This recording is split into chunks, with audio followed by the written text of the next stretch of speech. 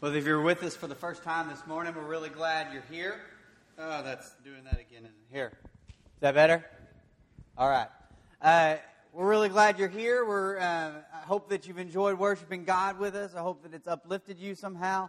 If this is not your first time here, but you've been coming a lot, and this is really uplifting you and hoping and impacting your week and growing you closer to God, please don't keep that to yourself. Please invite a friend. Please share what you found here, or share what you found with God with others. Make sure that. All right, am I on here? Yes, there we go. All right, I'm about to say the word Spirit a lot in this sermon. I'm going to say the word Spirit many, many times, and actually for the rest of the year, I'm going to be saying the word Spirit quite a bit. So I have to offer a disclaimer, or at least maybe a clarification. When I say Spirit, when I say Holy Spirit, I mean this.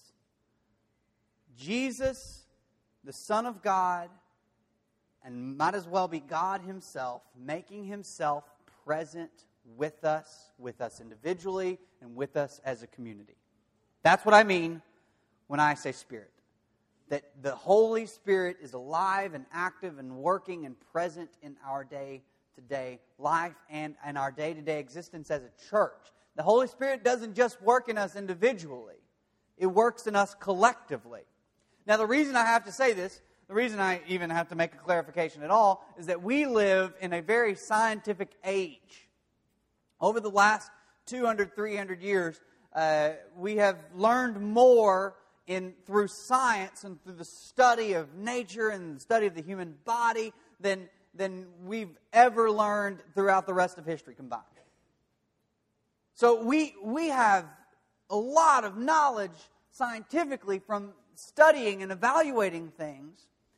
But one of the things that happened is along the way we started to de-miracleize the Bible. That's not a word. But you understand what I mean. We started pulling the miracles out of the Bible. And in subtle ways. We wouldn't let miracles happen. In subtle ways. We'd say Jesus would calm the storm. And you'd hear sermons about Jesus calming the storm. And then the application is, Jesus can calm the storms of your life. Well, there's something fantastic happening there. But what we turned all the miracles in the Bible into these little life lessons that we can learn from. Jesus fed the 5,000. See, Jesus can offer you whatever you need. But there's a miracle that just happened, and we should celebrate it, and we should be excited about it. But sometimes miracles make us nervous. A blatant way we went from miraculous, maybe even supernatural is probably not the right word if you're following me when I say supranatural. That's probably a better word. But if you're not, you can say supernatural. That's fine too. We went away from the supernatural to the tangible. One of the ways we did that is we took the Holy Spirit and we made Him the Bible. Made it the Bible. Made the Holy Spirit the Bible. And we'd say the only way the Spirit exists is it exists in the pages of Scripture. It's not just our movement that's done this. It's quite a lot of movements that have done this. And this is an awful way to live, and we'll find out why as we go through the rest of this sermon. If for you the Holy Spirit had been shoved in the Bible, I don't think that you are condemned forever because you believe that, but I do believe that you're not living out a Spirit-filled life like Jesus has called us to. I think you are capable of so much more than what you are doing right now. So, that's what I mean when I say Spirit. Spirit is Jesus. A great book on this is A Spirit for the Rest of Us by Tim Woodruff. He also wrote a dumbed-down version. He wrote that book, and everyone said, that's really hard to read. And so he wrote a book called What Jesus Means When He Says the Spirit, or What the Spirit Jesus Talks About, or something like that. It's an easier-to-handle version of that book. Great book. Tim Woodruff, Spirit. Amazon it. You'll get it in a couple of minutes. A drone will fly it straight into your face. We have, that's what I mean when I say Spirit. Because I was raised in a place where the Spirit was just the text, and you had to read the text to figure out what you were supposed to do, how you were supposed to live. And as a teenager, it was pretty easy. You were supposed to not drink, supposed to not smoke cigarettes or anything else. I found out later. But they just said cigarettes, which was funny. I don't know if you remember this whenever you were growing up, but you would walk out the front and there would be a group of deacons typically just smoking away. I thought that's why we were called Campbellites, but it's Campbell, not Camel. Anyway, I always thought it'd be funny to go out there with just a flask filled with water. Just drink it with them. We've all got our vices, am I right? But anyway, but we were supposed to, as teenagers, we were supposed to not drink. We were supposed to not, there were certain words you couldn't say. If you didn't say those words, then you were a Christian. You had Christian language.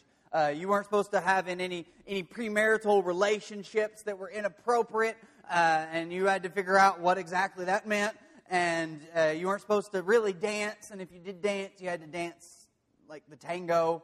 Actually, the tango's, no, don't do the tango. The waltz. No flowers in the mouths in Church of Christ people. What is that? That's not the tango. Is that the tango? Okay, got it. All right, there was a list of things you were supposed to not to do, and you were supposed to read the Bible, and you would learn, don't do those things. And that's how you became a Christian. Spirit led you, the Bible, Spirit led you to be a Christian. And that didn't work too well. Because I'd read my Bible and try to figure out, well, I got to be a Christian. I got to not drink more. How do you be a Christian more when the definition of Christianity is not drinking and not smoking? And so I read the Bible, and what I found is that I am trying hard, but I keep failing. Because you read the Bible more, all of a sudden Jesus is talking about worry as if it's a sin. And Jesus is talking about anger as if it's a sin. Not just murder anymore, it's anger. And not just adultery, it's lust. It's not just doing the thing, it's really thinking about doing the thing. And that was really hard. And what I found was that I was trying, and failing. I would try, fail, repent, and repeat. We would just do that again and again. It was this cycle that I couldn't get out of. Trying, failing, repenting, repeating. Just, God, I'm not good enough. And I'll be honest with you, church doesn't help when you're in that cycle. Because you go to church and maybe you know what it feels like to be the most spiritually puny person on the pew. Just look around and everyone seems like they've got it all together. And you just know I am the one. It feels like I'm the only one here failing over and over again. I'm the only one in the cycle of try, fail, repent, repeat. Remember your cycle, Benjamin. I'm the only one. That's what it feels like. Now that's a completely different sermon altogether. But the church would be good. Let's just suffice it to say this. We need to stop, as church members, stop pretending to be people we aren't when we show up. Because it is impossible to have community with a room full of mannequins. It is impossible for people to walk in and feel like they can connect with us whenever we are just some shiny veneer and plastic surface. So let's give that up. Because there are people here today, and you're probably one of them, that feels like I'm the only one who doesn't have it all together. I worry constantly. I'm angry at little things. I'm a horrible dad when I'm tired. That one was me. We are all wrestling with something, and we are all failing at it. Because we have been taught to try and try harder and then try again and get up, dust yourself off, get back in there, try once more, and we just keep failing and failing and failing. You know what it feels like for Paul to say this. Romans 7. Now listen, I'm going to start reading this, and you're going to say, oh, I'm getting lost. That's okay. Get lost in it. Just let the hear it. If reading it makes you try to evaluate it, just hear it. But I say, walk by the Spirit, and you will not gratify the desires of the flesh, for the desires of the flesh are against the Spirit, and the desires of the Spirit are against the flesh. They're opposite sides of the field. For these are opposed to each other to keep you from doing the things you want to do. For I know what good itself does not. For I know that good itself does not dwell in me. That is, in my sinful nature. For I have the desire to do what is good, but I cannot carry it out. For I do not do the good I want to do, but the evil I do not want to do, this I keep doing. Now, if I do what I do not want to do, it is no longer I who do it, but it is a sin living in me that does it. Thanks be to God who delivers me through Jesus Christ our Lord. So then I myself in my mind am a slave to God's law, but in my sinful nature am a slave to the law of sin. You have two masters living in you. And Paul here says, I got this thing. I want to do the things that I want to do, but I don't do those things. And I don't want to do the things I do, but I keep doing them. The Apostle Paul, those of you with Catholic backgrounds, St. Paul feels this way. It is a mess to have this in you and say, I want to do this thing and this good thing, but I just can't seem to do it. I am at war within myself. And this is how Paul ends it. But thanks be to God who delivers me through Jesus Christ our Lord. So then I myself in my mind am a slave to God's law, but in my sinful nature, a slave to the law of sin. Therefore, he goes on, starts actually, I think, one of the greatest chapters in all of the Bible, Romans 8. This is how he starts it. Therefore, there is now no condemnation for those who are in Christ Jesus. Now, notice he doesn't say there's no condemnation for those who have figured it out and started living a little better, maybe trying a little harder. There's no condemnation for those who are in Christ Jesus, because through Christ Jesus, the law of the Spirit who gives life has set you free from the law of sin and death. We are living by the Spirit. Whenever the Spirit lives in us and with us and through us and around us, it can change your life. It won't be a trying sort of thing anymore. You won't be trying and failing and failing.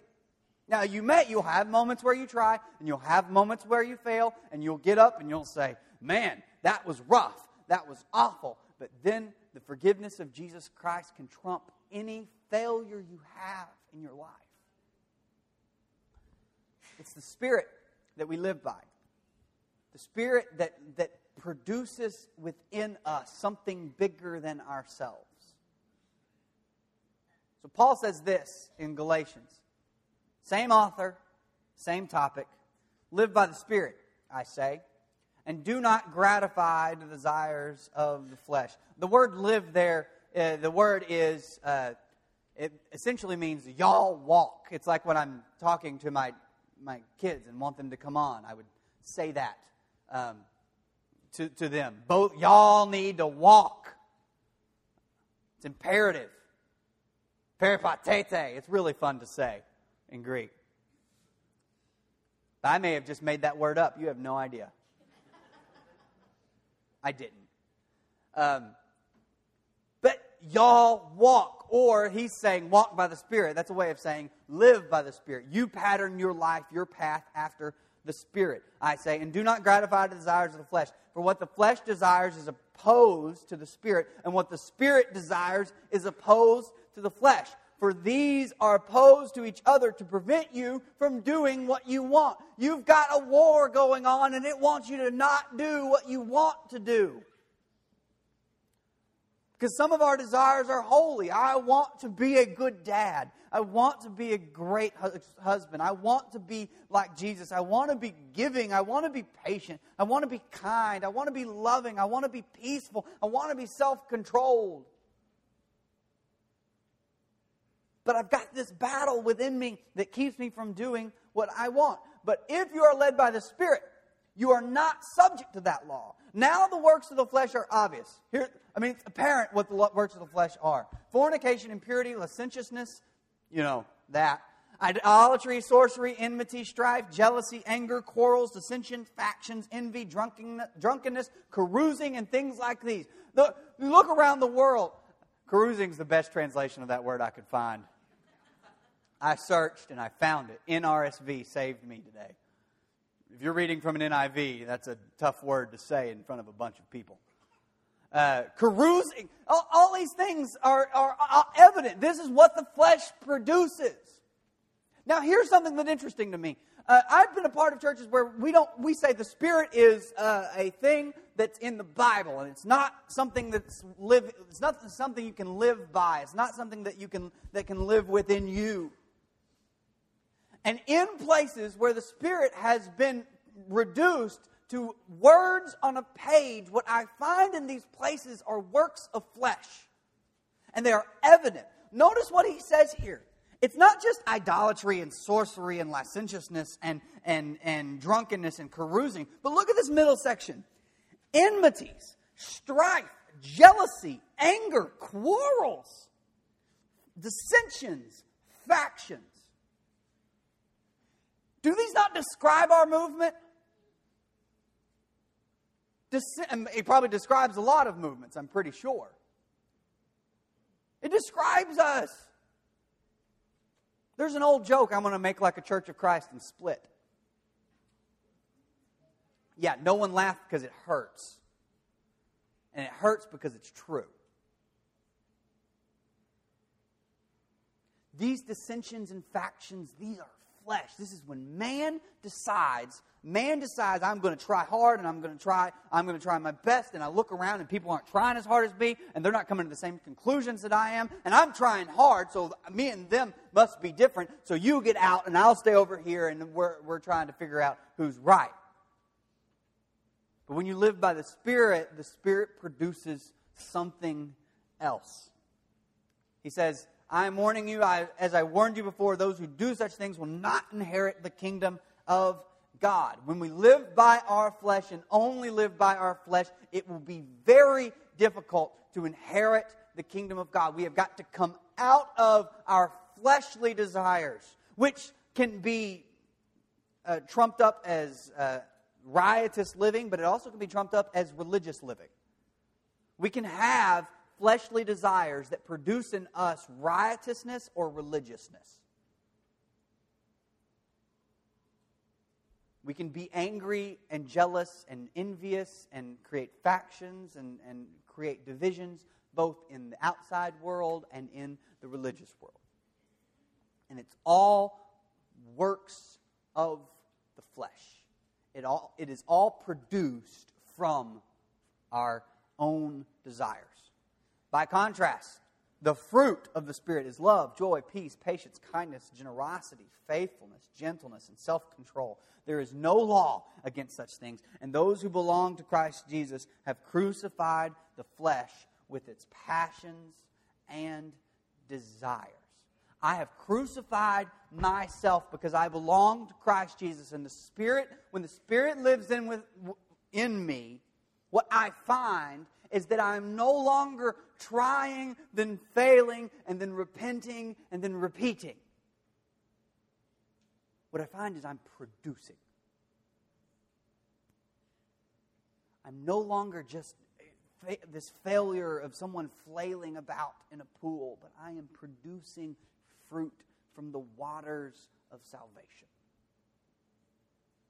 I'm being nourished by the Spirit, and I am producing love. Notice, the works of the flesh are works, but the Spirit does not produce works.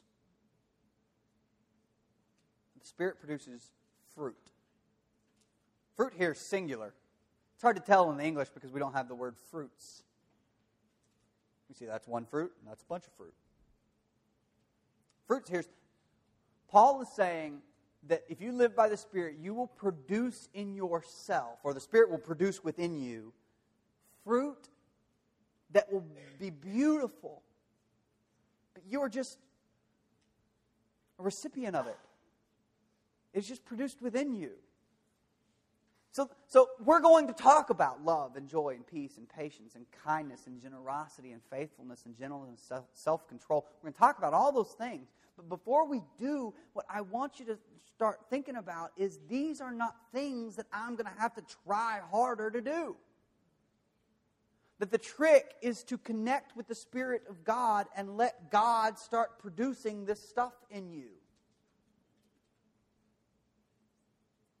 And yes, reading your Bible is a great way to connect with the Spirit of God, but I would argue that we have free entrance into the kingdom of God, into the throne room of the Creator, to talk with Him in the name of Jesus, and yet we don't do it as much as any of us would like.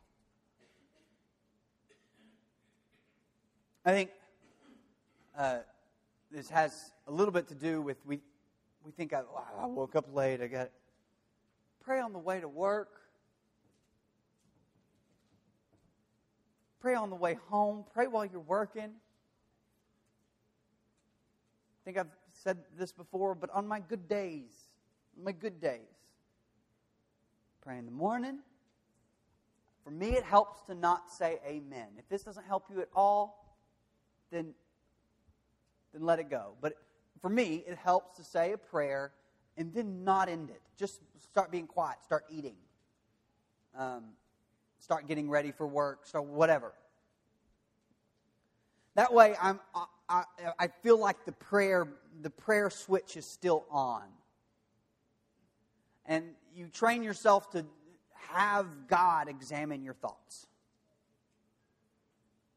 And you just keep an open communication. And so now you don't have to say, okay, dear God, thank you for in Jesus' name. I've got a structure. There's no structure. I can just say, I'm impatient today. Why is that? That's a prayer.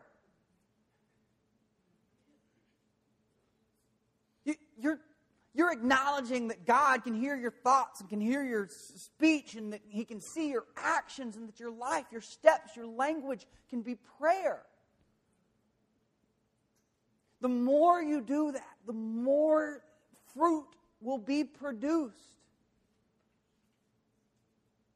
The more in contact you will be with the Spirit. It's just going to happen.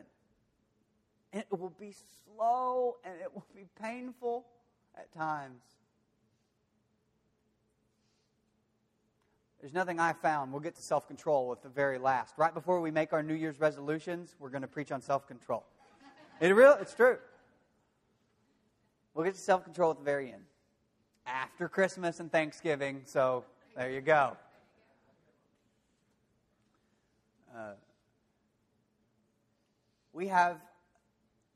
When we get to all these things, we'll find that the answer is let the Spirit come. And so we're going to talk about practical ways to love and how important loving is and how the virtues. We're going to talk about those in our lives. But the answer to being better at all of these is not trying harder. Not gritting our teeth and squinting our eyes and just trying to love. It's just, I would argue it's just prayer. Consistent interaction with the God who wants to be present with you. And when God is present with us, we call that Spirit. And the Spirit, the fruit that Spirit produces is love. It's joy, unending joy. It's peace. It's patience. Oh, heaven, help us. We need peace and patience. Kindness. Some translations say goodness. Goodness is such a vague word that word could be translated generosity. We're going to run with that. Love, joy, peace, patience, kindness, generosity, faithfulness, self-control, and gentleness. That's going to produce in you something beautiful. See, when we're trying and failing and repenting and repeating, our Christianity can be summed up by the clothes we wear, and that's pretty much it. I can put a bumper sticker on my car. I can put a what would Jesus do bracelet on my wrist. I always thought that was funny because I know one thing he wouldn't do is market a saying about him and sell millions of dollars worth of bracelets. Right? No? Is that just me? But we can kind of, maybe even we can start languaging ourselves differently. We can start saying different words and talking different ways. But when you're living by the Spirit, they will know you are Christians by your love. They will know you are Christians by your generosity, by your kindness, by your joy, by your patience, by your... It's just going to be beautiful. You're a tree that's producing a fruit that has all sorts of beauty to it. That fruit is only produced when we live by the Spirit and stop trying to work out things. When we stop trying and failing and repenting and repeating and we start producing, that will change your life. Then all of a sudden you are a better husband, you are a better wife, you are a better father, you are a better mother, you are a better child, you're a better grandparent, you're a better employee, you're a better employer, but not because you've been trying harder, but because the Spirit has been renovating the premises and it's starting to look better. So, don't walk out of here and start saying, I've got to start trying harder to pray, but missing the point. Just acknowledge that God is present. Acknowledge that you can talk to Him. That's 2 simple steps. You just have to think it. And then start. Start talking. Let God in on your life and let Him remodel a messed up, failed project. If you've never come into contact with the Spirit of God, if you've never had, if you've never united with Jesus, you've just been saying, have you ever heard someone say, I try to be good, you know what that comes always next, but that's the problem, is you're trying and failing and repenting and repeating. Jesus has called us to His side, and once we are saved by no work of our own, but by the grace of Jesus Christ, through faith, we are united with Jesus through baptism. What we find is we'll start producing. And we won't take any of the glory, but we can only point to the Savior who is doing the producing, the Spirit who is doing the producing within us. If you need to unite with that Spirit today, please come forward while we stand and sing.